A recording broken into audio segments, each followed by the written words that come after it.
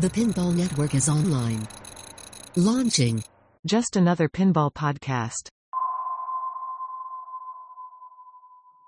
All right, this is Joel Engelberth with episode number 20. 20, excited to get to 20 episodes, and I could not be more excited for my guest today. I cannot believe I've had an opportunity to interview him, but today is just going to be a conversation with the one, the only, Scott Danesi. Scott, thanks for hopping on here. Hi, everybody, and yeah, no problem at all. This is my pleasure, and I love talking on stuff. It's great. Well, good. Yeah. So I do have to give a small plug. The way that I actually connected with Scott, you know, I've had a few messages with him on Pinside here and there over the years, but yeah, come on, Joel, come on. We talk on Pinside. Yeah, but the true connection was actually there's a new Discord that it's all about VR gaming, and there's a whole bunch of pinball people that hopped in there. And Scott, you're a fan of that. That's, if I'm correct. Yeah, big time. Yeah. So I actually just started getting into VR recently. And I usually don't get like blown away by technology. It's really difficult for me to like be wowed by much technologically. But man, these VR headsets, these just consumer grade VR headsets are just ridiculously crazy. And if anyone's out there and has a chance to just try one, holy crap, do it. Yeah. I have a Quest 2, which is kind of like really on the low end, but it's an amazing device. And I joined the Discord. I was invited by Jordan with Fliptronic, and it's there's more than just pinball people in this Discord.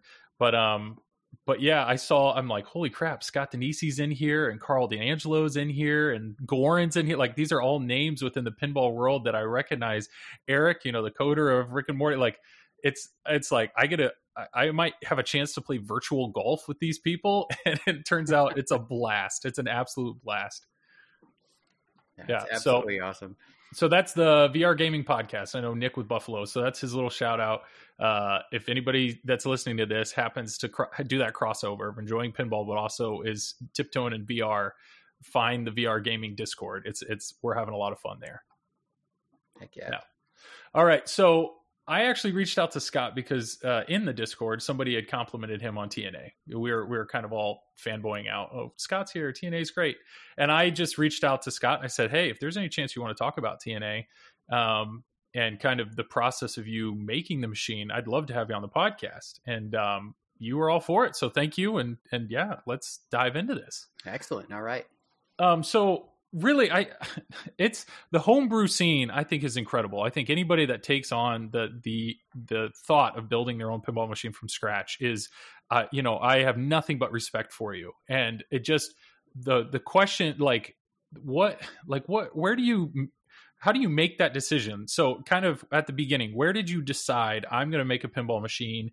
And was this it? Was TNA your first game, or how did you take that plunge? How did you dive in? Okay. So this starts like way back in like 2008, I believe. I got involved with the P-Rock guys early on, and we were I had a Judge Dredd, right? And mm-hmm. I just wasn't happy with the software in it. You know, it was like this game layout is just so cool. This software is just, kind of lacked a little bit, And I'm like, there's got to be something I can do with this thing. And I just was Google searching around, and the P-Rock guys, Jerry Stellenberg and Adam Preble, those two guys they built a control system that could plug into this pinball machine, allow me to computer control everything about it. And they wrote new software for it. And I was like, I have to get in there and check it out. So my first little glimpse into messing with any pinball machines was dumping a P-Rock board into my Judge Dredd and putting Jerry's code onto that game and playing it, and just being like blown away by the fact that computer that was sitting in my office is now controlling a pinball machine that's sitting next to it. Like, that just, it blew my mind. I'm like, well, this is great. This opens up so many doors to me, because I'm always tinkering with stuff, right? I always have been my entire life, but that opens up all the doors, right? It just, the floodgates are open now. What can I do to this Judge Dredd machine? So the first thing I did was the obvious thing was write new music for it because Nice. Yeah. that's what I wanted to do. So I didn't actually write anything from scratch for Judge Dredd when I did that. But what I did was I just sampled a bunch of stuff that I just really liked, kind of pieced it all together, made some mashup stuff, and I dumped it in the game, and it was freaking awesome. And I pushed that back to Jerry to check out, and it goes back and forth like a whole bunch with all these developers and everyone just kind of sharing their stuff on. It was the old pinballcontrollers.com website is where we were sharing all this. But yeah, so that really is how I got started in it. After that Judge Dredd thing, after I was digging in there and just kind of learning how stuff worked and asking the stupid like newbie questions to these, amazing developers who have been, developing on pinball platforms for a while, I started really getting the hang of it. And I then went in and redid Earthshaker was my next major project by myself. So I said, okay, well, I'm going to do something a little more difficult this time because the P-Rock platform, those P-Rock boards were meant to replace a WPC CPU, right? So they had all the connections for the switches and all that stuff in the exact same place. So you could take out your CPU, your WPC game, dump this P-Rock in there, plug it all in exactly the same way, plug a USB cable to it, and now your computer controls it, right? Okay. But Earthshaker, hopefully everyone knows that is listening knows Earthshaker is not a WPC game. This is a System 11 game with a completely different board set in it. And I was looking at this as a potential candidate to rewrite all the software because, again, I wasn't happy with the music. I wasn't happy with the code itself, right? The code's actually not that bad, actually, to tell you the truth, in Earthshaker. It just needed a little bit more to it. But the music drove me nuts. I hated it. I hate is a strong word. I don't really hate anything, but I didn't like it, but it is nostalgic now. So it's a whole different, we can talk about that some other time, but, so Earthshaker, right? So there's a guy named, Mark out in the UK who actually started designing a board that would interface the P-Rock with the System 11 driver board. So you could pull this System 11 driver board out, put a P-Rock and this interface board in, and now you can control with some, other modifications. You can now control the System 11 game. So I'm like, well, there it is. I'm going to build one of these things. So started piecing everything together, got it all functioning, and then started writing code for this thing. There was a lot of hardware. I'm skipping over tons and tons of boring hardware issue stuff that I had to deal with, like how to interface the displays, and I had to write custom code to make the displays work. But there's another guy named Jim Askey who had started down that path, and I just I took what they started with and then expanded on it and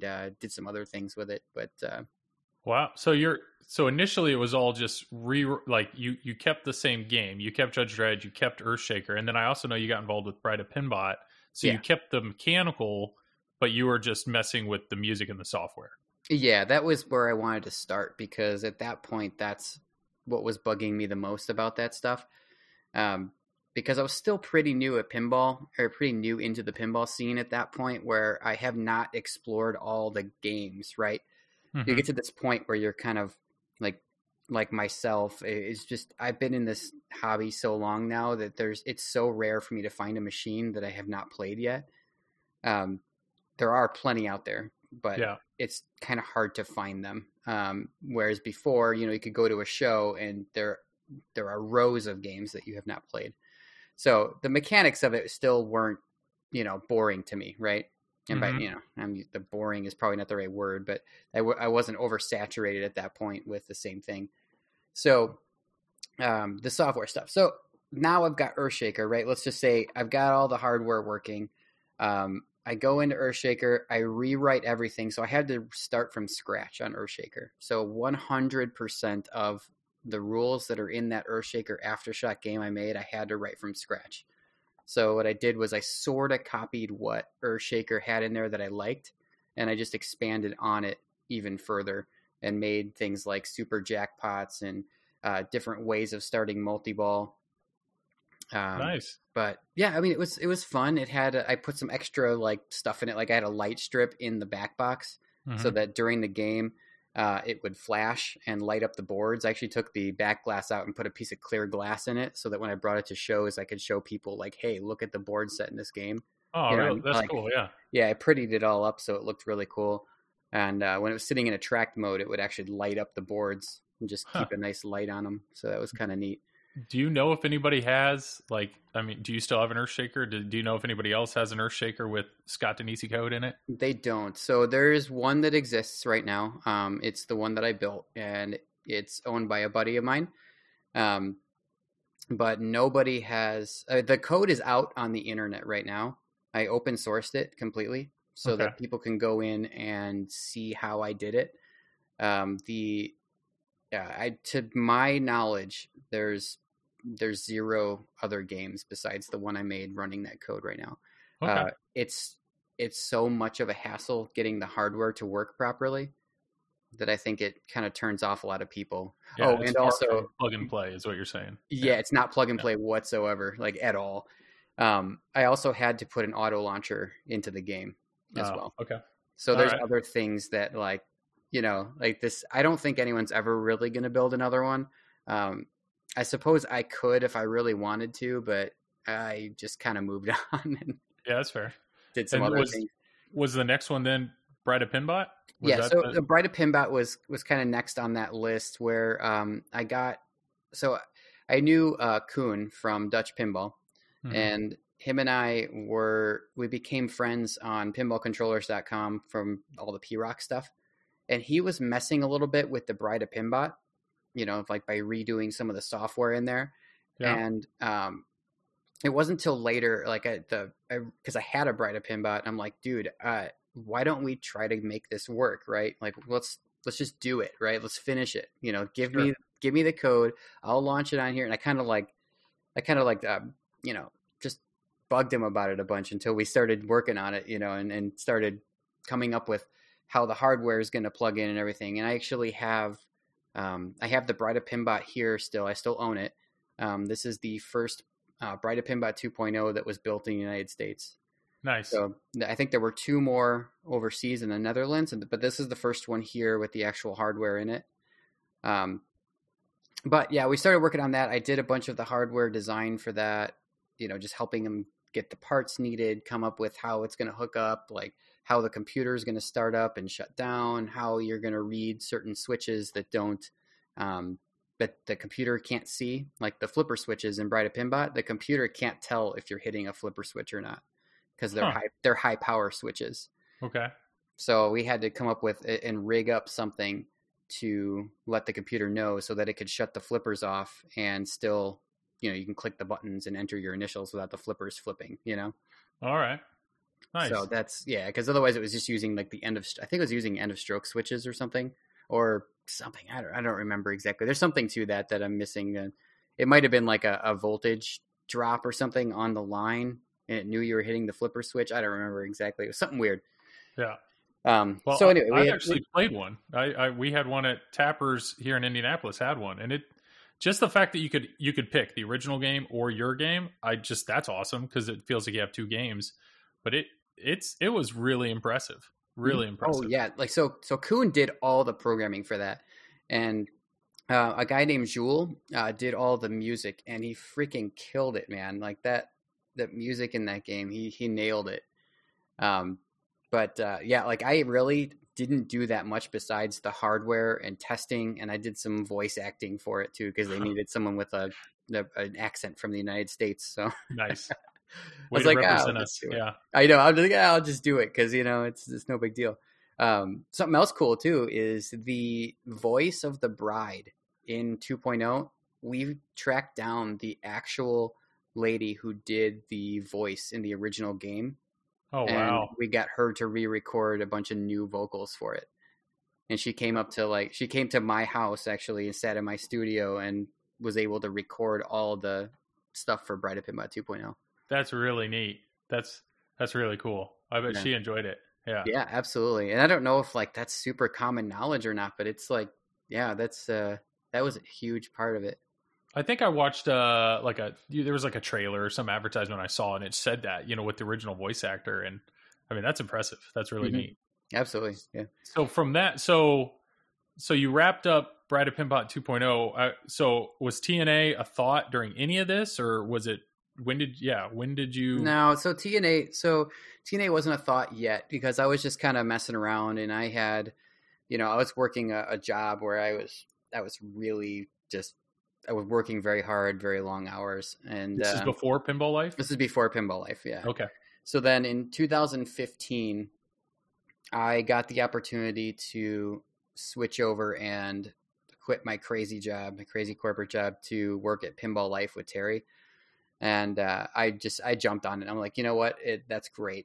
I was at a point in my life where I just needed more of a work-life balance. Yeah. And I kind of figured this would help me balance out my free time a little bit because, Terry's not going to work me 70 hours a week. You know what I mean?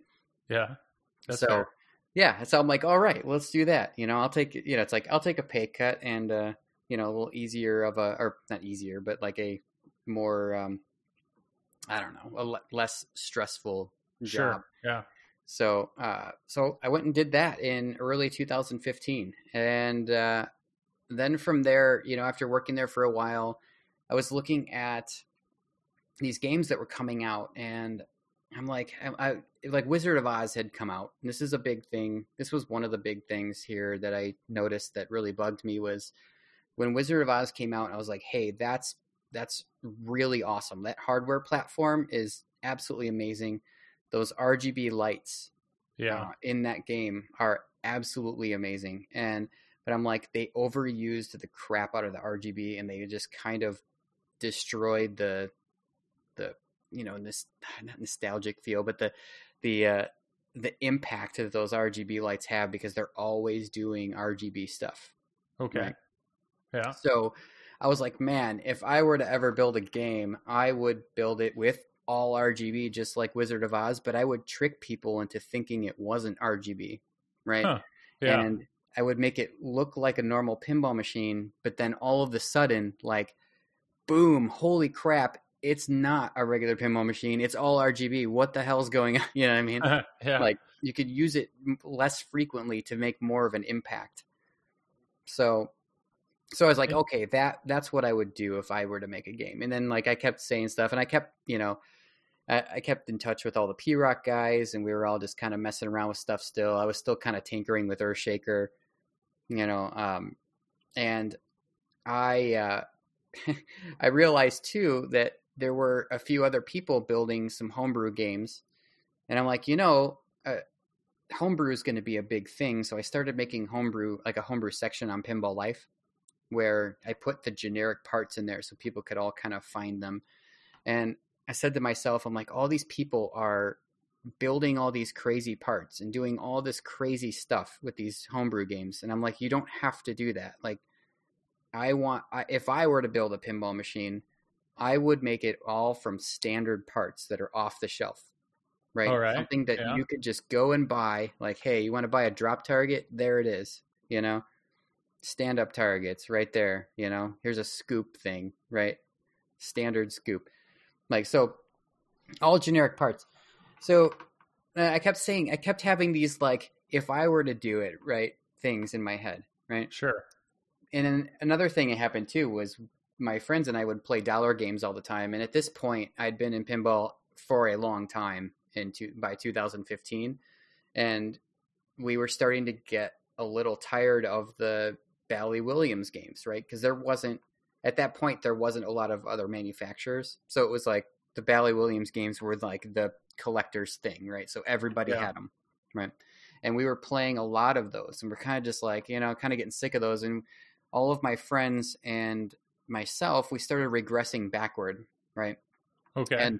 And started appreciating more of the games with, from the 80s and the 70s, just getting back to those single level layouts, those System 11 games, which I'm still a big fan of that era.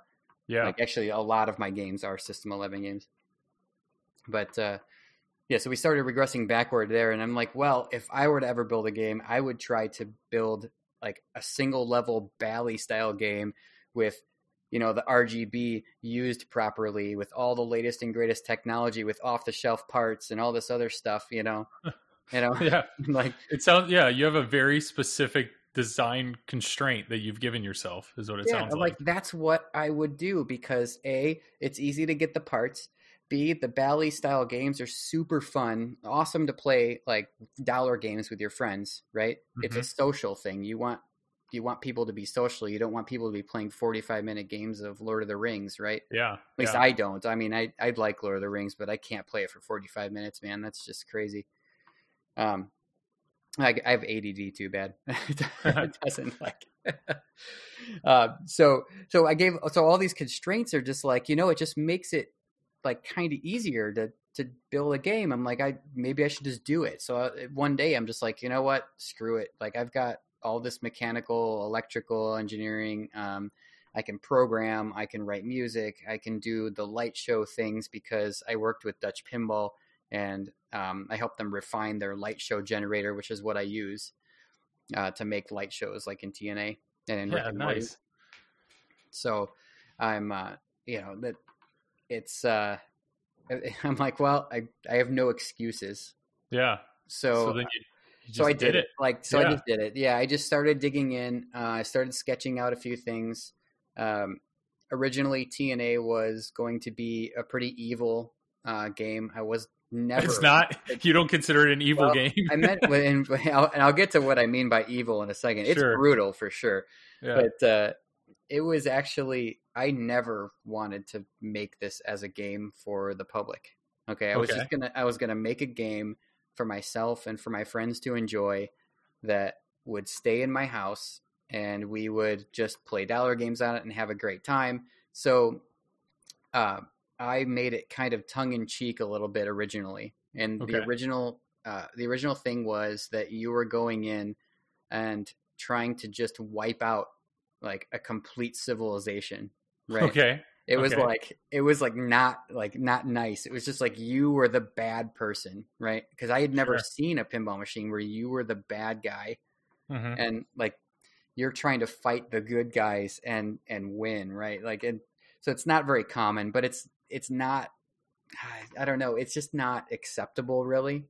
Yeah. For something that gets produced for you to be the bad guy. So, and not in the way that I envisioned it anyway. Okay. So that was how it was originally envisioned. It was going to be just totally just evil and dark, and the game is going to be brutal, which the layout is brutal, and I never changed that. But I mean, fast forwarding a little bit to production, I cleaned up the story and actually refined the story in a better way than I originally thought it anyway. Yeah. So the story as it sits now is, I'm so glad that I switched gears on it, because it's such a better story, and such a just more, I don't know. I really like it a lot better.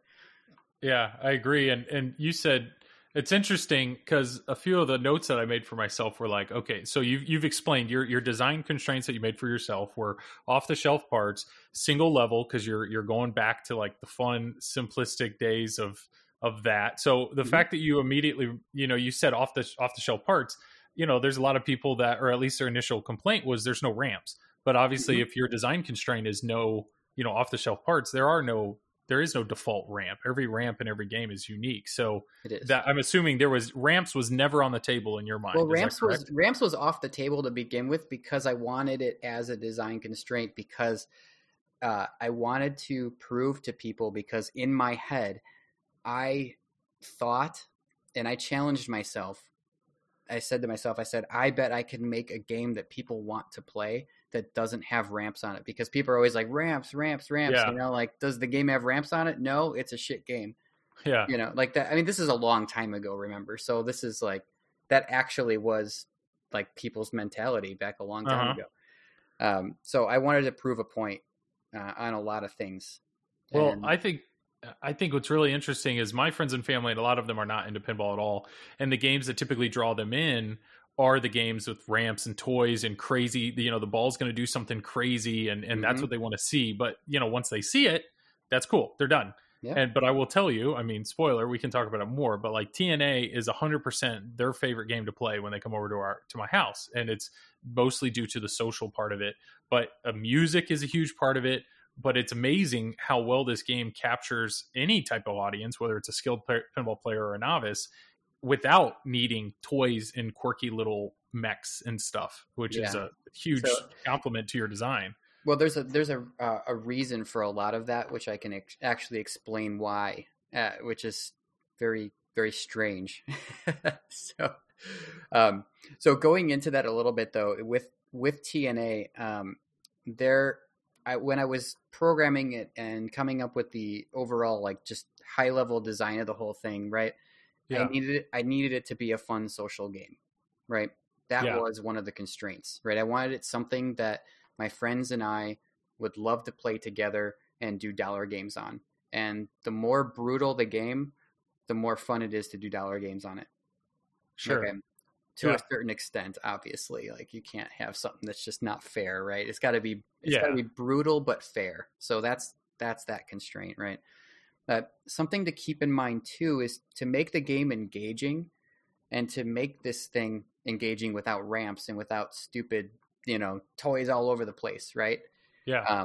You need to know you have to think about a little bit about what the player is actually like, how the machine communicates with the player, right? So there's audio, right? Mm-hmm. There's visual, which is which I'm calling the light shows, right? Yeah. So that is one of the interfaces, right? There's the touch sensitivity, right? So like shaker motor. Yeah, shaker motor, right? Man. So that's another one, right? And then you have just like the overall like just artwork and stuff to like bring people in, right? But it really comes down to that, right? So those main things have to be just outstanding. So I really focused a lot on the light shows and the music and the sound effects and how those three things interact with each other. So whenever there's a light show going, you'll notice that there is audio that goes with the light show. Yeah.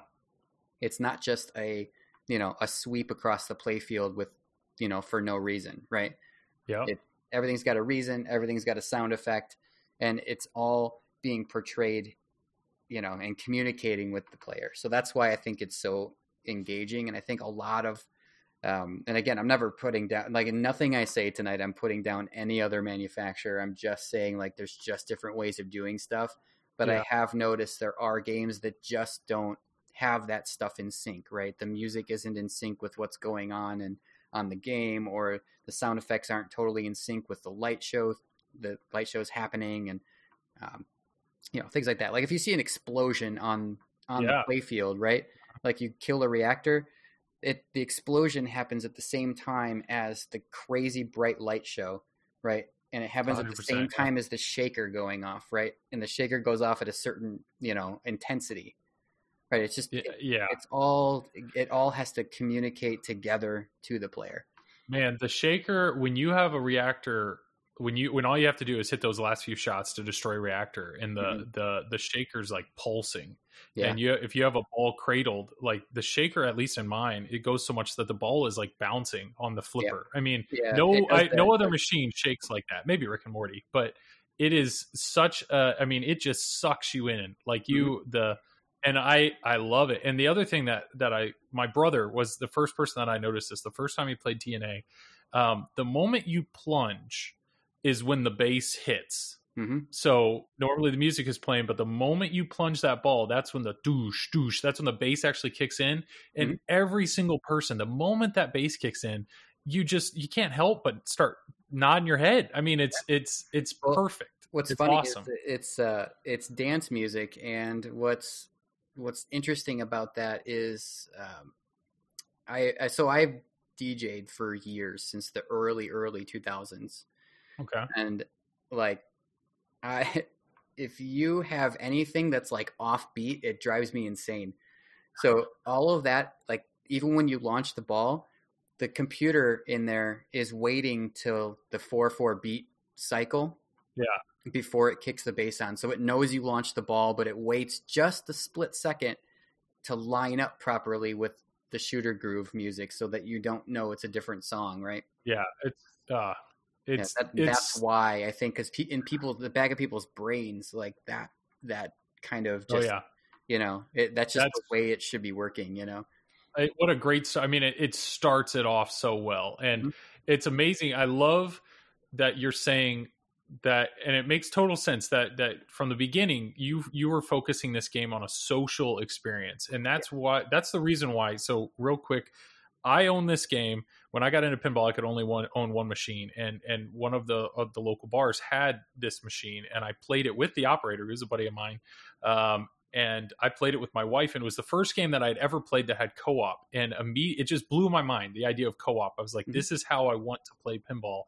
And so when he ended up selling it, I sold everything I had and I bought TNA. This was my only game. Oh my gosh, and that's crazy. I played the heck out of it for 2 weeks. I only owned it for 2 weeks, and I was inviting everybody I could. This is pre-COVID and all that. So I was inviting all of my friends, church friends, anybody that could come over, my family, and we played it, and everybody had a blast. But I could only afford one game, and what I found was, just having this as my only game, in my mind, I thought, you know what, I need a game with more depth. And so I ended up trading it to a buddy of mine for a Hobbit. So I went from very linear to huge depth. Yeah. And I owned that game for a year. But what I found was, when you play Hobbit, you're going to play that game for 30, 45 minutes every single, and I loved it. But I realized I just wasn't playing pinball that often, because it was like, well, do I have 45 minutes to spare right now to go play a game of pinball? And it almost taught me that it's like, what I miss about TNA is and that was the other thing about the Hobbit, is I never wanted to play it with anybody, because I knew our ball times were so long, especially mine versus theirs. It removed the thing about pinball, which I loved, which was playing social games. And so the more I enjoyed Hobbit or played Hobbit, the more I missed TNA. So I ended up getting it back. The exact same game I sold. Oh, nice. I ended up selling Hobbit and got TNA back. And now that it's back, I realized this is what I know what I had, because I missed it. And it's this is social pinball. This is that the short, brutal ball times that draw you in over and over and over again. And this is the type of game I can get my friends and family to play, because it doesn't have this ridiculous code, depth that you have to explain. It's we all know what we're doing, and we're going to do it together. And that's why I will preach the love of TNA to anybody, because I feel like it offers so much more than what people realize. But yeah, so we discussed a little bit of your design constraints. So you said old game, or 80s, 70s, 80s games, single level. But I love that you said, from the get-go, RGB LEDs was a must. But Absolutely. When you came down to your first mechanical thing, I know I've seen in a podcast, George Gomez, he goes to shows, and he just has these huge piece of paper, and all that's on the paper is an Italian bottom, and he just tells people to start drawing. So when you opened CAD or whatever you opened, what was the first mechanical, what were the first mechanical things you placed that you built around? So I actually started at the top. So I already knew what the bottom was going to look like. I wanted to keep it a very Italian bottom, right? I didn't want to mess with that at all, because I wanted this to be very familiar to people. Because in order for people, I think, to have fun with this, they're going to have some sort of familiarity. But I wanted to completely blow their minds with what was going on up top. So I had this whole nuclear reactor theme in my head, right? So I'm like, well, I have to create a reactor core, right? Okay. And so I built this core up on top, right? That you could shoot the ball into, and it had slingshots in there. And I ended up adding the flipper later. Interesting. It didn't have the flipper originally. Well, I mean, I never built one without the flipper, so I never actually cut anything without that. But that's how I kind of started anyway. Sure. So I started putting all that together. I put a scoop on the end of it, because I wanted the ball to be fired at the flippers as much as possible, and as fast as possible. As fast as possible. Yeah. Yes. So. Yeah. What's really funny too is my buddy Josh, who is the programmer over at American Pinball. He had built a homebrew back in the day, and we had some test code on one of his games, and it was he had a scoop, and basically the test code just said, "Hey, if the switch in the scoop gets hit, just kick it out." immediately. And it didn't do Yeah. any delay or anything like that. And when I saw that, like, it was just test code, right? It didn't make any sense for his homebrew, but like that ball went in there and just went right out. Yeah. And I'm like, Yeah. that is really awesome. So I have to give him credit for that, like wanting to do that. But it's it needed to come out of there as fast as possible. The drop targets were always there, but you want to know something really funny about this? And I should probably share some of these CAD files and pictures. Actually, the pictures might still be on my website. I wanted to make that drop target path a little bit curved, so it kind of slowed the ball down. Okay. And what it was supposed to do at the end was it was going to curve back around and go to a kicker and sit. So the ball would go up past the drop targets, do like a 180, and sit on top of a knocker, right? Okay. And that knocker was actually going to just hold the ball there and then fire it into the orbit when I wanted to as like a ball lock. Oh, okay. And I actually cut that play field, and it just did not work reliably. So Okay. I'm like, you know what? I just scrapped that whole thing and moved the drop targets, made them straight, and then just said, hey, we'll just lock balls in between the drop targets. So that in itself, people think I invented locking balls behind drop targets. The Danesi lock. Totally didn't invent that. Yeah. So that's like even Stern Star Trek will grab a ball behind the drop target. I think Roller Coaster Tycoon has a thing that a ball can go behind the drop target. Mm-hmm. It's been done before. It's never been done in like a linear fashion like that, where it was a purposeful ball lock where it held it. But it's all these ideas have just been, they're just based off of other things that I may have seen or worked with over in the past. Sure. I just kind of put them all together and changed them, and kind of the same thing with the Judge Dredd, right? I took the code that was already there and I kind of just changed things the way I wanted to see it to make it better, right? Sure. Kind of like how Facebook took MySpace and changed it. Yeah, that makes sense. So you said, okay, so you got your CAD file out or whatever, and you said Italian bottom, check. I'm messing with my nuclear reactor up there, and then you said you were doing your ball lock on the right. But the real question is, when did you drop that pop bumper on the right? Like, when did that enter? Because this is a brutal game, and part of it's because you're really shooting a lot of targets that are close, and it's fast. There's nothing that slows anything down, but the pop bumper on the right is, that is what makes TNA just brutal. Absolutely. Is that pop bumper? So when did that show up? That was actually right at the beginning, because I wanted to put a pop bumper in the game somewhere where I was really, really fed up with how people were using pop bumpers, and basically how Stern was using pop bumpers. Mm-hmm. Like during this era, right? They've gotten a lot better over the years, but like they would have a section of 3 pop bumpers. The ball falls in it. It goes burp, burp, burp, burp, burp, and then it dribbles out the side every time. Yeah. Right. And I'm like, what a waste of a mechanical thing, right? Like, I get it. Like, it's they're doing things their own way. I'm not criticizing, but like maybe a little bit, but not terrible. Yeah, a ball gets in the pops. It's 3 coils up there. It just wastes some time. Coils. That is so much mechanical action up there that's not doing anything really. And I wanted to use one pop bumper and make the most use out of one pop bumper, and that was where I put it. And it's exposed all over the place. So yes. Yeah, so I wanted it to be, I wanted that pop bumper to be brutal. I wanted it to come at the flippers. I wanted it to shoot up the playfield and across the playfield, Yeah, and obviously that love of your pop bumper and its brutality. We could probably have a whole nother conversation on Rick and Morty, but obviously you took that and moved it even closer to the flippers in Rick and Morty, which is incredible. I just wanted to see what would happen with that, just high level with Rick and Morty. I did that as just an experiment. And I said to myself, like when I cut the first whitewood, I said, hey, this pop bumper, I'm just putting it here just to see what happens. I know Andromeda. I don't know if you're familiar. Yeah, with I have played that actually. Yeah, so that has a pop bumper over on that side too. It's not real close to the flipper like Rick and Morty is, but I was like, I'm just gonna replace the slingshot. So I replaced the slingshot pop bumper, kind of gave it a 10% chance of it making it to the game, like to Oh the no, final version. it's And I was, well, I was like, I didn't know what to expect. It just, true. I mean, it could be junky right there. It could be in the way too much, right? Mm-hmm. Because it sticks out a lot further than a slingshot does. So I put it in there. I played it. I liked it. I had a bunch of my friends who I trusted to tell me the truth play the game, and they all said that pop bumper has to stay. Yeah. I'm like, okay, well, then I gave it like an 80% chance of staying.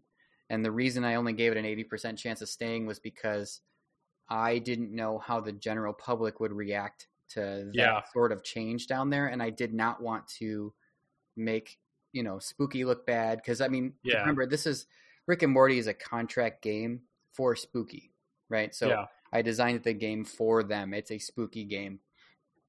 So I didn't want them to look bad or, they'd just be too much for normal people. Like the theme Rick and Morty needed to be able to be played by normal people and expert players, right? Yeah. And I get it. I understand why you were nervous, but it's an awesome feature. But yeah, so Rick and Morty, another amazing game. I unfortunately don't have one, but it's I would love to talk to you about that another time. We can do another. Yeah, we'll do another one on that one eventually. Sure. So I'm just looking at the playfield. I actually have a picture pulled up, and I think so. Initially up top, you had rollovers. I know you had star rollovers, yeah, that's and right. you said, and what those were removed between the original and the Spooky model. Was that a cost thing or a what? No, it was my decision to pull those. I could not on the Whitewood. Originally, the reactor. So the reactor heats up by hitting the slingshots, right? Mm-hmm. But on the Whitewood in the original code, I had the reactor only heating up when you hit the rollovers. So the rollovers would add reactor, it would advance the reactor, right? So I started doing that. I brought that Whitewood to so many different places, and I was constantly adjusting those switches, daily, like when it was at a show. And I'm like, if for a homebrew, perfectly fine. Doesn't matter. It's all good. But like, for an actual production game, that had to be changed. So what I did is I ran an experiment at a show one time where all I did was I disabled the rollovers for advancing the reactor, and I used the slingshot switches as a reactor advance. And the rollovers, when the ball would roll over them, they just light up. They just flicker real quick, and and 0 people noticed. Huh? Nobody. Yeah. I had no idea until I watched an earlier, a video of the Whitewood stream later on, and I was like, "Whoa, that's totally different." And I, to be honest, star rollovers in other games are neat, but I totally get it, because when you get that ball up there, you just want that ball to bounce around as much as possible. Yeah. So and I'm also assuming the ball would deflect a little bit depending on how it hit those star rollovers and whatnot. Yeah, and that's okay though. That's not a big deal. Yeah, it was fine. It's just the reliability just wasn't there, man. Sure. It really wasn't. So another feature that I think is so there's a few things that I give you credit for, and I know you're saying none of this is new. Like you grab bits and pieces from stuff, but co-op is one of them. Co-op is absolutely something that was a game changer. But also the display for the core heating up and the display for the ball save. Yes. Once I saw the display for the ball save, I'm like, why in the world why is this not the norm? That makes total sense to me. Yeah, that's why that is one of the big things that I thought of when I put that in there. And to be completely honest about that is something I had never seen, I think, at that point. At least I don't know that I've seen anything like that.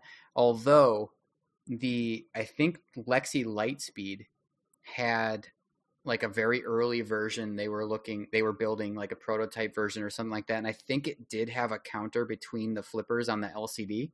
Okay. But I don't think I honestly don't think I copied it. I don't, okay. That's fair. Yeah. I don't, but I think it did exist before that. So it's like, I'm going to go ahead and go, I don't know. But I did an old school LED style display in there instead of something super fancy and like technologically new. Oh, it's awesome. And because I wanted it to look like a piece of machinery. So that, that ended up being the display. And I was like, you know what, I'm going to put one in the core also, because I wanted to be able to read the core temperature, and I want, and this leads me to another thing that not many people actually know about the game was I originally did not want it to have an LCD. Yeah, yours doesn't. The Whitewood doesn't, right? No, it does. You ended up putting one does. in. Okay. Yeah, it does. So I didn't. I wanted the game to completely tell the user or the player what was going on at all times, just from the play field, because that's where you're looking. You aren't looking up at an LCD to see stuff, right? And I don't think you need to look up there. No, I don't think any of my friends or family that are novice look at the LCD at all. I mean, the light show and everything communicates exactly what you need to hit. It's well done. And I think all pinball machines should do that. They don't, but I think they should. So the LCD was a little afterthought on it, and the reason I did put the LCD in there was because it was actually easier for me to put an LCD in it to do things like the service mode than it was for me to program some cryptic weird thing into the numeric displays to try and do service mode stuff. So I put the LCD on there. I threw some graphics that were just totally distorted and like VCR affected, and just to keep it in the same sort of, era of look, right? Yeah. So, but I'll tell you what, though, you can play TNA. Like you could black out the LCD completely and not really worry about it, like, and still have great games of TNA with your friends. 100%. Yeah. And so just to wrap it up mechanically, I mean, I'm so glad you have a spinner, and the spinner, it sounds great. It looks great. I'm glad you threw that flasher underneath it that flashes. Again, that's a thing that's been done many times. Steve Ritchie is a big fan of that flasher under the spinner, and I'm also a huge fan of that. Oh, for sure. So was there anything else mechanically that was in the game that didn't make it, or anything else that you tried and failed? I mean, or was this essentially the layout from the get-go? Well, it was very close. Besides that whole drop target thing getting redone, it was very, very close. I was going to put drop targets on the left side, where the rad targets are. Okay. Yeah. But drop targets really slow a game down a lot, and this I needed. I didn't want this game is speed. Yeah. I needed it to be speedy and still, and I also at the same point, you're at a point now where you're like, man, I'm spending way too much money on this. Like, stand up targets, it is. Yeah, no, that's fair. So, okay. So with that said, what do you know, like roughly how many Whitewoods then did you, before you started traveling with the one that you used, was there, how many do you think you cut? I think I cut about 3. So it wasn't that many actually. And I still have them in my garage. So they're just sitting, they're just sitting in my garage right now. Hopefully they're not getting damaged, but God, that's awesome. So, okay, so there's a few parts here. I know we've already talked about the light show, and you said that. I love that you're saying that was from the beginning. And the light show is what a lot of my friends and family, the music and the light show is what people just really get into. And I have the LED speaker grills, and then I actually tapped into that and put RGB LEDs behind the back box. Oh yeah. And so my whole wall lights up, compared to that. And I just don't know enough about electronics to know, because I would love more. This is the one game that it's like, give me as much light as I can. I got the light up rails on the side, light up flipper buttons. Oh yeah, those light up rails are so good. Yeah. I was really hoping someone would do that, because we had Matt Andrews draw those side rails, like that art into the side rail. Uh-huh. Like that's hand drawn stuff. That's not just a font that we pulled off the internet, Like none of this is like Matt Andrews drew that. Like it's just so cool.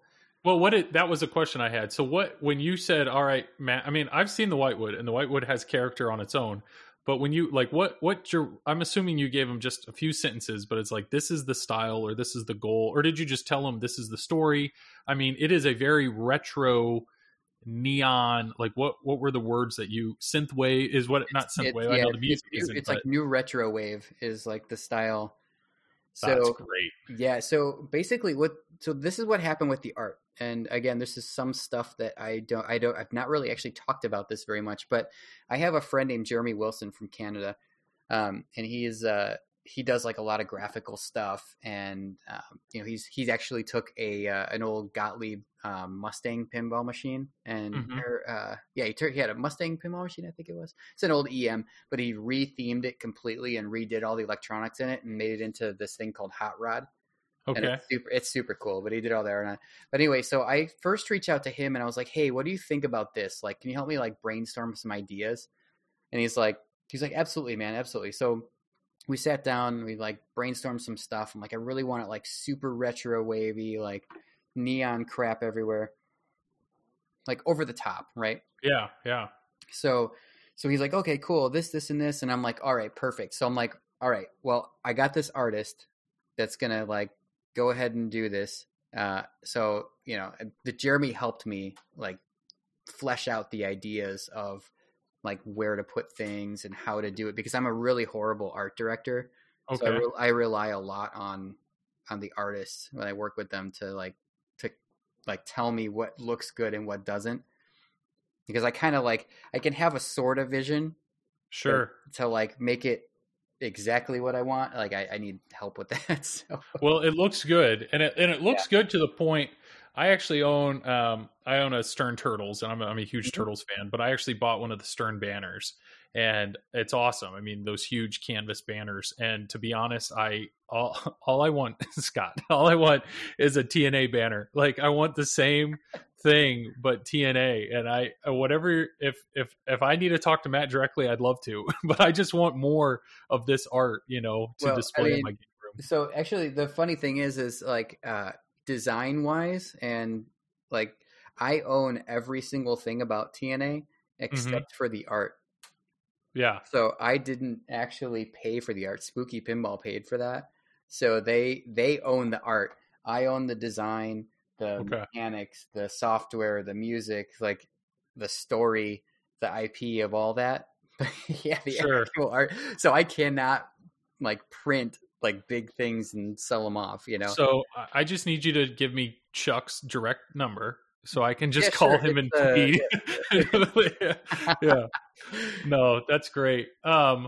So with the art, obviously the light show, and you said you had started tinkering with the lights with Dutch and Bright Pinball. So but this Pinball light show is so Dutch Pinball has that. They did a presentation back at Expo like 2014 or 2012. I don't remember exactly when it was, but it showed how they can generate lights using Adobe Flash. Okay. Right. So that was what they did. They built this back end that could make sweeps and stuff through a bunch of lights, right? And they had it set up for a few RGB lights when they were working on Lebowski. Sure. And I was like, well, I'll tell you what, let me run this thing in full RGB, right? It's never been run like push that hard, because that's a lot of data. Like it's if I go, I'll tell you in a second, like I'll get into more details about how the light shows actually work, but it's a ton of data to run a complete game, including all the GI is RGB, because everything is 3 lights, right? You've got a red, a green, and a blue light on every single LED. And those are individual LEDs. Like the computer thinks those are separate lights, right? And you're just making colors based on which lights are turned on, right? Sure. So in TNA, the light shows are updating at 30 frames a second. Okay. So every second that light show, every single light in the game gets updated 30 times. Yeah. So that's actually the speed of a normal, like a movie or something like that. But actually I think I might have increased it actually in the last one. I think I screwed up a bunch of stuff when like one of the updates where I made the light shows kind of like work weird, but I think they're running a little faster now. Wow. But yeah, that's normal like speed for movies was 29 frames a second or whatever it is. But yeah, so those are updating like that.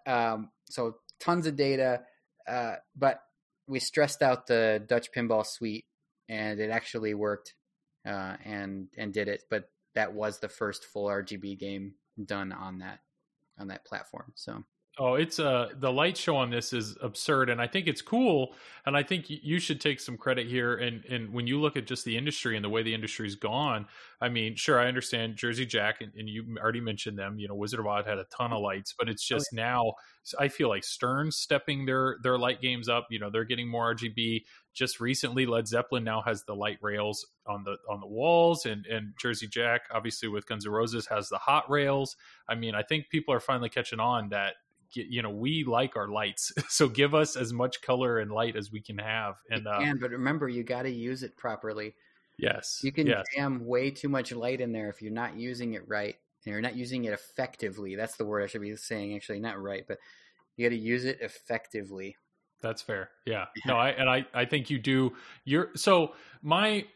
One of my complaints with pinball is I feel like you know, even modes and stuff do a good job with games of making moments feel different than other moments. So it's like, okay, I'm in this mode, and this mode feels different because of, you know, what I'm trying to hit, but instead of this ramp, I'm hitting this ramp. But I mean, you've done some cool stuff like Rick and Morty. You know, you have that one mode where you only use one flipper. Mm-hmm. But with TNA, I think what's amazing is every single time you destroy a reactor, the color palette on the entire game changes, mm-hmm. and the sound changes, and so you're playing the same table, but it looks different. Like you're visually and audibly, like you're saying with the game is changing, even though physically no hardware is moving. Correct. But it feels like you're in a different point in the game. Like when the Reactor 3 music is my favorite. So it's like when that kicks in, that's like, here we are. You know, I almost don't want to destroy it. I want to enjoy this groove for a while. Yeah, what's funny about Reactor 3's music is, so I used to write a lot of very underground techno music, which is super repetitive and has very repetitive aspects to it. Okay. And I thought Reactor 3's music was going to be too repetitive and too much like underground techno that to people and like to normal people. And I didn't think people were going to enjoy that one as much. That's super funny to me. I like it. I like it a lot. And that's awesome. And maybe it's also because Reactor 3 is where my extra ball shows up. So maybe I'm just excited for it. But the first extra ball, have you gotten to Reactor 6 yet? So Reactor, I have gotten one shot away from Reactor 6. So I've completed 5. I know. It was very frustrating because I was like, geez, if I could have just started that. It was one shot away from starting it. So it was literally one shot away from my extra ball to get into starting it. But to talk about the music then, the transition in the music, when was all of this, had you already built the machine and then this music was made specifically for this, or this is music you had made prior that you incorporated into the game, or when and how did music become a part of this game? So when I built the game, I rushed myself to get the game done for Expo 2015, right? I think it was 2015. Was it 2016? I don't know. I'd have to go look again. I think it was 2016. It was Expo 2016 is when I was rushing to get the whitewood there. And it only had, it had just very basic stuff, right? It had basic light shows and 2 tracks. It had the main track that I made just for the game, and it had the Alpha Particles track, which is the Reactor 1 song. Okay. So that music was all 100% written for TNA, and by the time I finished everything for TNA, it was all done just for that game. Like that music was not made for anything else. Okay. But everything else was you had wrote elsewhere or what? No, I mean that's all. That was all done for TNA. Oh, so everything in it. Yeah, so everything in it was specifically for TNA. Specifically done just for that game. Yep. So was there pressure then? Because obviously everybody knows Beepgate, or everybody knows, the original track, the starting track. That is a song. I think anybody that owns TNA, if you just said, "Hey, can you sing TNA?" they could immediately dive into that song. But then, so was there pressure on deciding that song, and then also the multi-ball song, because the multi-ball song is something you hear over and over again? Oh yeah. So the first track was obviously I just wrote it I just made it the way it is, and that was just what happened, and it just happened to be the main track, and it was not annoying enough, I thought, that I could have that as the main track. The same with the the multi-ball music, because it's a very like medium energy drum and bass track. Okay. So it's not something I really wanted to make the music not offensive to people that don't listen to electronic music. And that's very difficult to do, because you want the electronic music people to enjoy it and respect it and, you know, and love what you did, but you also don't want to alienate your audience of people that don't listen to that stuff. So what I did was I brought the tempo way down from techno music. So this runs at a very like much slower tempo than normal like techno music does, which helps with people like accepting it, right? And I also didn't want to make super annoying noises. Like if you've ever heard dubstep music, that is, although I do appreciate styles of that music will completely alienate you from people who don't listen to electronic music and don't understand what's actually going on. That's fair. So that was the number one goal, was just to make a genre that was acceptable. So it's great. And I actually sent you a video on the Pinside thread where my daughter, at the time she was like 1.5, and I would turn on your soundtrack. Well, she enjoyed when she was young, I would strap her on like a carrier and she would just watch. Like TNA was her favorite game to watch. I don't really know. I mean, she couldn't talk. I'm assuming it was her favorite game, but she was all about the light show and the music. And I would joke around with my wife, you know, because she'd want to put on whatever, like Baby Einstein and educational music. And every once in a while I would, on our HomePod or whatever, I'd be like, hey, you know, Autumn, do you want to listen to pinball music? And she's like, yeah. And it was yours. It was always your music. Awesome. And she loved it and would dance. And there was one time in the video, I'll have to link it, but I went to leave and my wife sent me this video, and it was my daughter, and she's holding the speaker, a little Bluetooth speaker, and she's asking my wife for pinball music. And so here she is, like a 1.5-year-old girl requesting to hear your music. So that's quite a target audience, between some of your owners all the way down to little kids. So you nailed it when it came to the music, for sure. That's awesome. So light show killed it. Music killed it. When did you know? You said you were designing this game. You wanted a game that you wanted to play and a game that your friends wanted to play. But like, when did you know it was good? Like, when did you know this is working? It didn't occur to me until, it was at Expo 2016, and people were really gathering around it and liking it because of the social aspect of it. Sure. And I think maybe it was at Pinball Expo 2016 when where there was a line for it. Like, there's no way. I'm like, there's no way there's a line for my game, you know? Yeah. What the hell? You know, that's crazy. But yeah, there was a line for it, and people were throwing dollars on the glass, and I couldn't, it was like this like happy feeling, and you know, that I had succeeded at what I tried to do. Proud parent. Yeah. It was a proud parent thing. Yeah, exactly.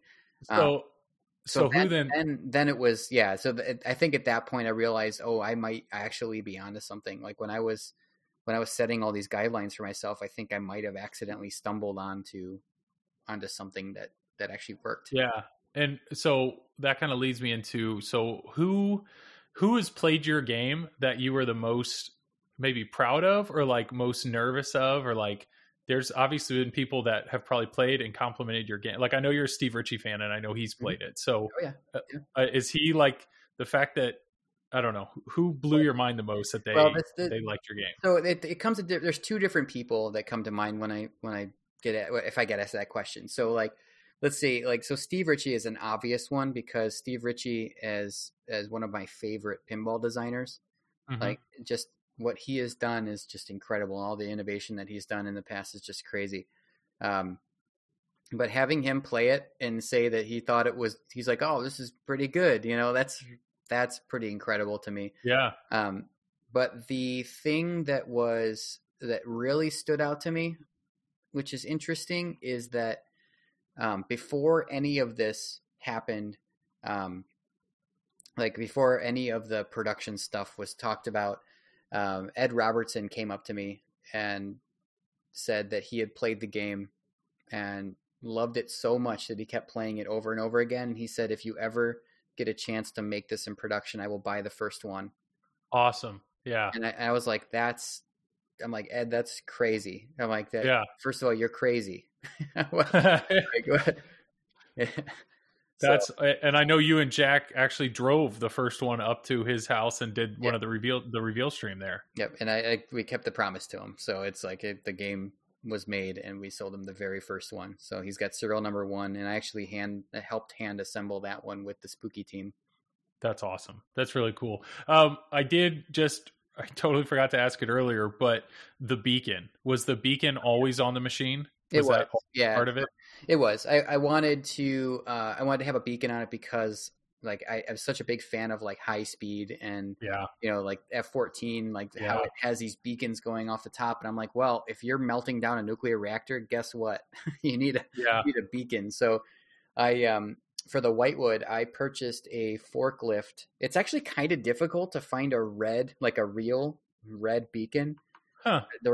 Most of them are like amber color. Or red and blue in the United States is a little bit hard to get your hands on. But I bought a forklift beacon for the Whitewood, which has a strobe, like a very, very high power LED strobe in it. And I used that one at first. And then obviously when we went to production, there's a whole other thing, you got to try and look for something you can have a sustainable supply of and also afford. So incredible. Yeah. The beacon that's on the original Whitewood is actually kind of expensive because it was just off of a forklift, but that's great. Well, fantastic addition. But back to the code. So co-op, when was co-op always planned, or when was that put in the code? And like the reception of that, I'm assuming you realized pretty quickly is awesome. Yeah. So co-op was not planned at the beginning. I didn't have the idea to do that until later on.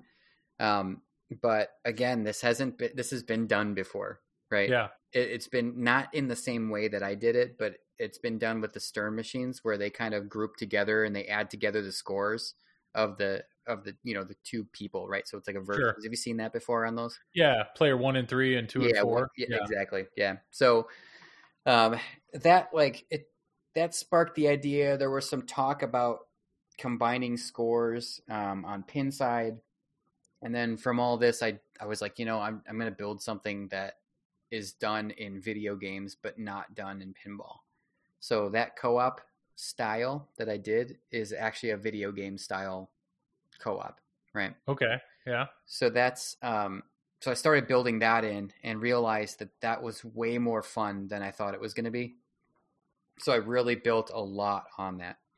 Oh, it's probably it was the reason that sold me on the game. So initially I've told this story before on this podcast, but I had a buddy come in from out of town and we went to a local pinball area and they had like 10 or 11 of the newest games. They were great. And we played every single one of them. And TNA was the one, he's a novice, but TNA was the one game that we could play co-op. And I was explaining what we're doing and we're playing together and we played every single one. And I was like, all right, well, what do you want to play again? And all he wanted to do the rest of the time we were there was play TNA. And it was, because of co-op. And it was because like, I don't want to, he's a novice. I don't want to compete against you. Like, let's work together. Exactly. And it was such an eye opener, that experience. Like I actually wrote multiple emails to multiple different podcasts and just because I wanted them to talk about co-op. And there was one time when Ken Cromwell did his like 24-hour stream, there was actually a moment where you, and I think it was Joe Katz and holy cow, I can't think of his name right now. Dwight Sullivan, we're all sitting at the table and I actually in chat mentioned co-op. And what's really funny is at the time, Dwight was actually coding Turtles. No one knew this, but Turtles has co-op. And so Dwight actually spoke really highly of co-op. Joe Katz spoke about it a little bit of like, I don't want to put that in the game and then everybody can see every bit of the game. But co-op to me is a no-brainer. I think it's a game changer for pinball playing. And I really, so many people are like, oh, you could patent that or do something like this. I'm like, oh, hell no. Yeah. That's just crazy. I want people to take these ideas that I'm making. If they want to take them and put them in their games, I don't care who the manufacturer is. Just, take the idea and do it. Like improve on it and then do it. Sure. So this is an interesting question, and it's funny. I've streamed your game a few times, and I really get a kick out of streaming. And what I found is there's a lot of pinball people that have TNA. It's amazing to see how many people own this game, and everybody has a different appreciation for it. But what I found is there's a few different people that own TNA that are very skilled coders, or very skilled and appreciate the fact that you've made this, but they also know that you're a fan of open source and you're a fan of sharing. And so somebody threw out the idea, and I don't know what your thoughts are on it, but what if would you ever consider opening up TNA to the public, or allowing people to use your machine for its hardware, but adjust or add to your code to do more with it? Is that ever been discussed, or even a possibility? Yeah, so I did discuss that with Charlie. There's reasons you can't do that as a company, because Okay. if somebody burns their house down because they did some weird code thing and locked on all the coils and started a fire, that there's a huge liability. Okay. So that's kind of off the table. Also, in TNA, I have all my libraries and everything in there. Okay. So right now it's all encrypted.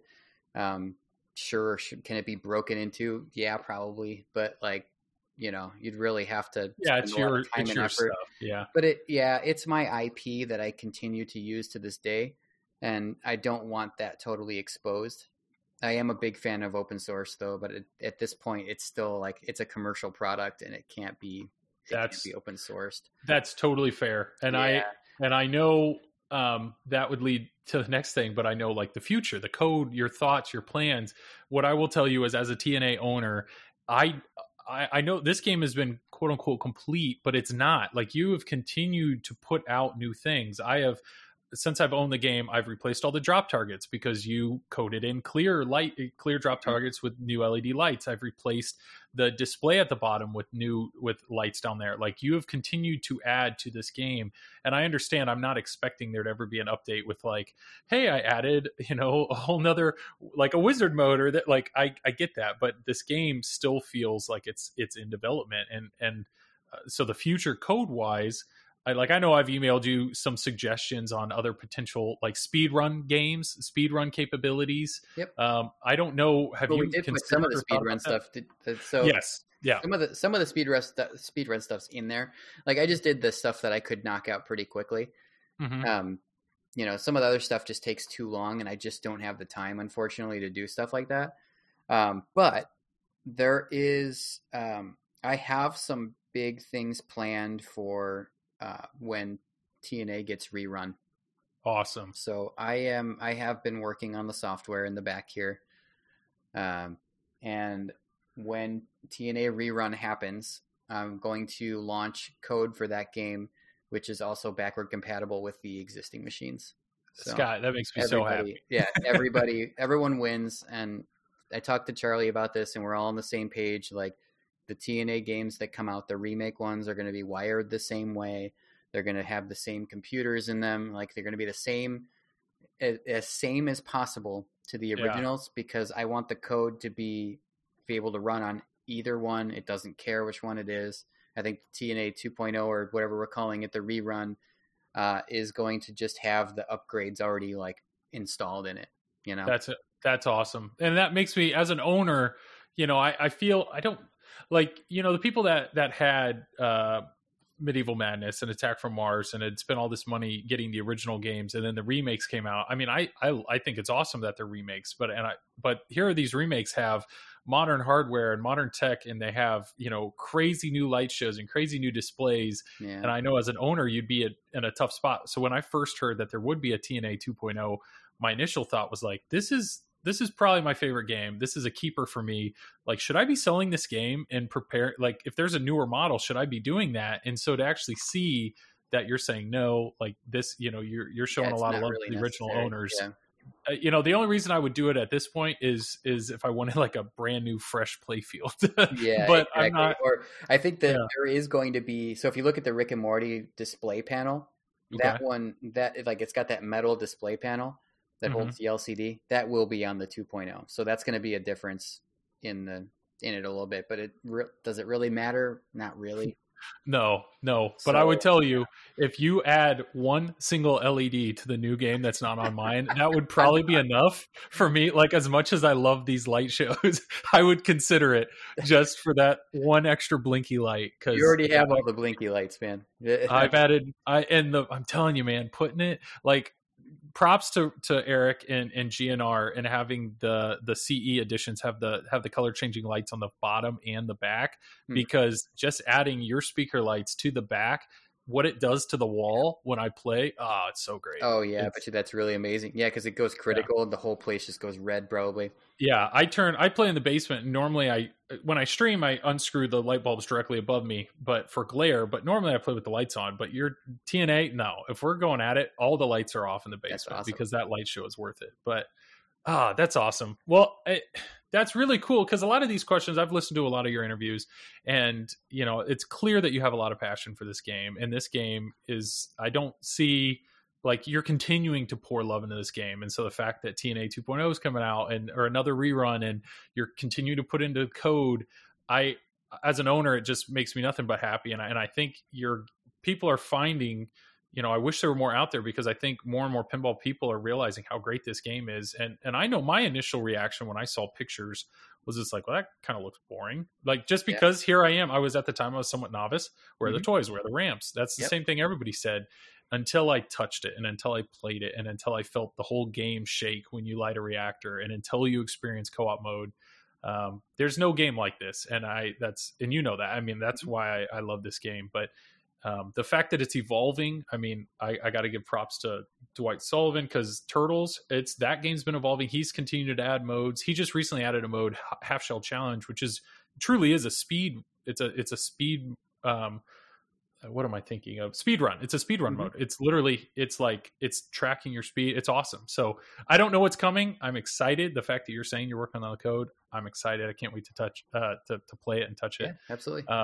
But yeah, I think looking at my questions, that's about all I got. Is there anything else? I mean, I know you've talked about TNA a lot, but is there anything else that just the whole start to finish design process that you want to mention or hint on, or anything like that? Yeah, I don't really know, other than the fact that I am still working on code today.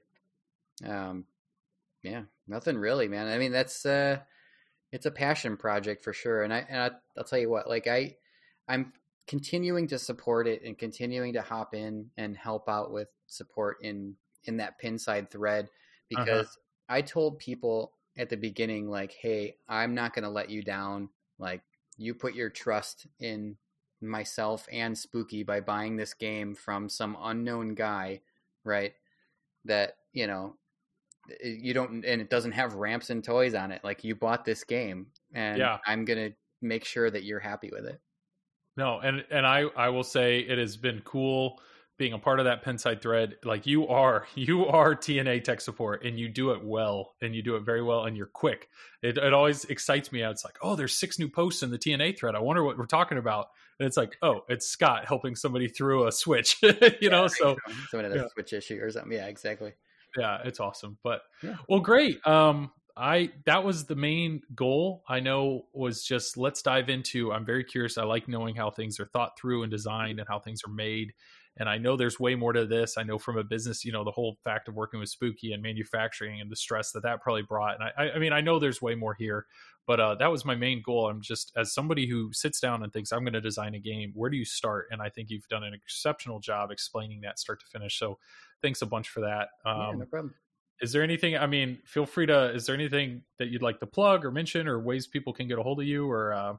Yeah, I mean, if you guys, all my stuff is on my website. If you guys just go to scottdanesi.com, there's I post blog posts on there of certain things, and, all the music and stuff I'm working on is on there.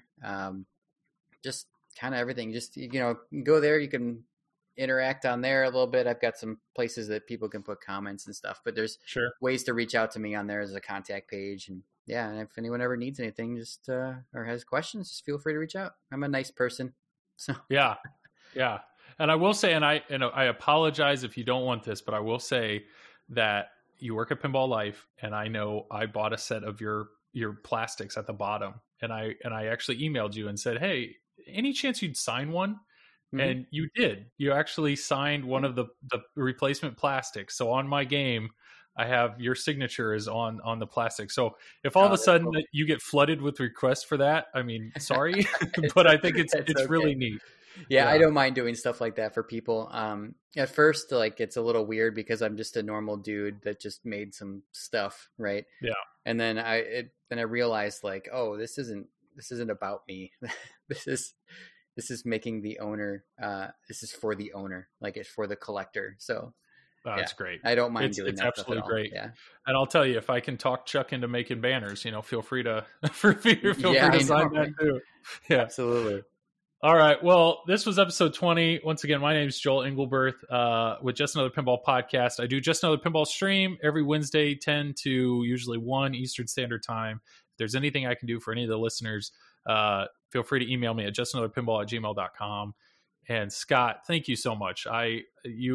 Your game, I love your game. You're somebody as a creative thinker. You're somebody I definitely look up to. So the fact that I've had a chance to talk to you, yet alone interview you, is incredible. And just thank you so much for being a part of this. You're very welcome. I had a lot of fun. Thank you. Awesome. All right. That's it. And hopefully everybody will hear from me soon. See ya.